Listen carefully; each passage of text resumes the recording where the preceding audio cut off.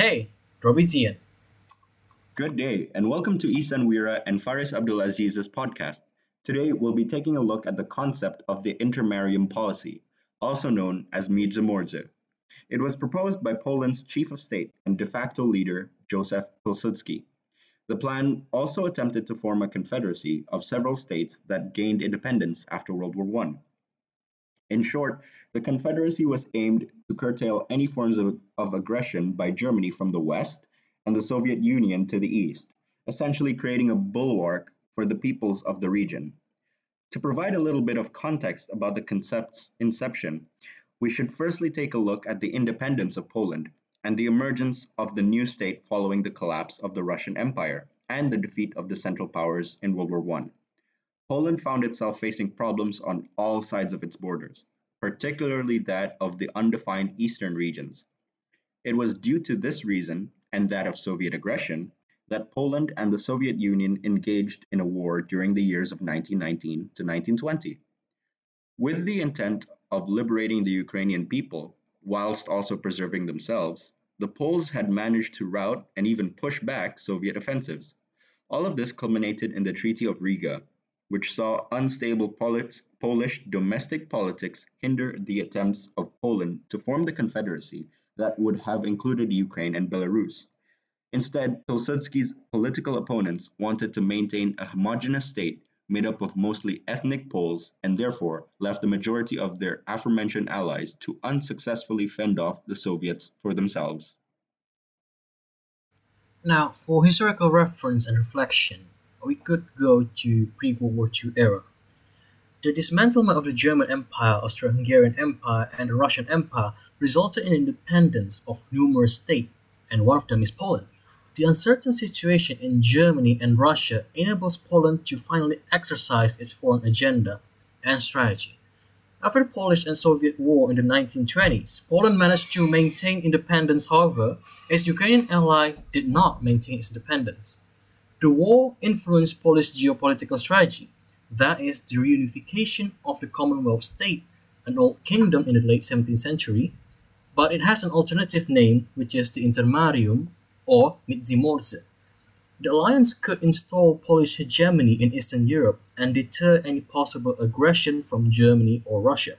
However, the plan failed because of numerous border disputes amongst its potential member states that resulted in the inability and unwillingness in forming an effective deterrent towards the Germans and Russians. For the continuation of the story is left to history, and after that history, which is World War II, Poland is a dormant state as it is a puppet state for the Soviet Union.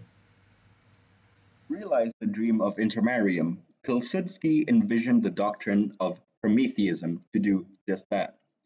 Prometheism was a political concept conceived by Pilsudski and was tested and tried from 1920 to the dissolution of the Polish state in 1939. Obviously, cautious and wary of the Soviets to the east, the policy would call for the Polish government's support of nationalist movements within the Soviet Union. The concept would suffer greatly from its detractors, mainly Pilsudski's rivals, as well as the great economic care needed at the time to build the new Polish state. The Great Depression did not help matters, and only further disparaged any support towards the movement. With the passing of Pilsudski in 1935 and the rising threat in Hitler's Nazi Germany, the Promethean program was scrapped to make way for preparation to face the German threat of the West. Prior to the fall of Poland to Germany, the Nazis had already undertaken their own form of Prometheism, one that greatly overshadowed the Polish effort in influence and attraction. Eventually, the German projects would yield greater results, though only lasting a short amount of time. In many ways, Prometheism could be seen as a precursor to Pakistan's bleed India with a thousand cuts doctrine it would later utilize. The legacy of Prometheism can be seen as one of shortcomings and overambition. It was supposed to have been the driving force of the Intermarium project, yet cold feet and a general loss of interest sealed its fate. It is worth mentioning, however, that the concept is looked fondly upon today, as it acts as a cause for Eastern European unity and a general anti-Russian aggression stance in military and political affairs following the independence of many former Soviet states. And there are other concept, which is offensive realism. Offensive realism, we managed to take several concepts of those theory. One of it is power maximizing state.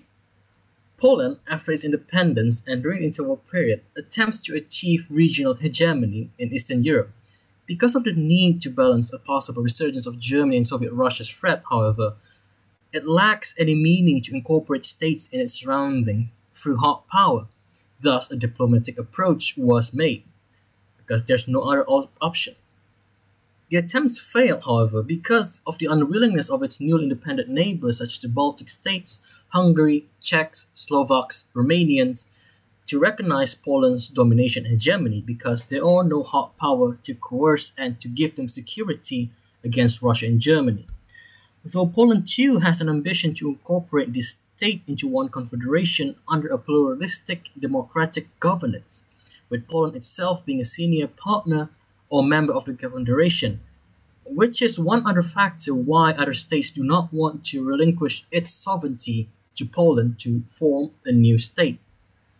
Other concept, which is buck passing, that is, it does not directly refer to the Polish attempts to create an Eastern European alliance. However, it is indirectly referred to Poland's geopolitical strategy, which relies on Western power guarantees from France and the United Kingdom, to become the main factor that will deter any possible aggression from Russia and Germany. Thus, buck passing actually means pushing responsibility of security to other states. The, the pioneer of offensive realism, Mersheimer, mentions that for a state to be a hegemony, it needs to have the capability to become one, so it could determine its goals rather than be determined by others. Poland does not have the capability to be hegemon since independence. And in the contemporary politics, Poland is more of a side actor rather than a main actor, because the main actor is those for hegemon, such as Russia or the US. The EU could be considered as a hegemon, however, the disunity within the organization could not determine it to be a hegemon. Rather, the hegemon belongs to the core member of the EU, which Poland is not part of. And furthermore, on contemporary politics, which is the re-rise of Russia, Polish geopolitics has more concern towards the geo-economic aspect of the area, as it sits between the resource natural gas transfer between Russia and Germany, and this could be reflected on the Nord Stream project, which stretches within Polish territory. The second Nord Stream project, Nord Stream 2, reflects the importance of Poland as a factor for Russia and Germany's geopolitical strategy. Concerning more on the political economy aspect, however, Poland managed to influence the pipeline project, which decreased Russia's diplomatic leverage on the EU, possibly. Poland's importance as a geostrategic factor was revised during and after the annexation of Crimea by the Russians in 2014. An increased escalation between the US-EU bloc and the Russian bloc will see Poland as a frontline player in the conflict of open arms. So, to conclude, Poland's lack of hard power and diplomatic leverages ultimately led to its eventual conquering and subjugation in World War II and post-war respectively. The Promethean program is an example of just how weak the Polish state was and how it was overshadowed by its neighbors when dealing with and influencing nations and peoples.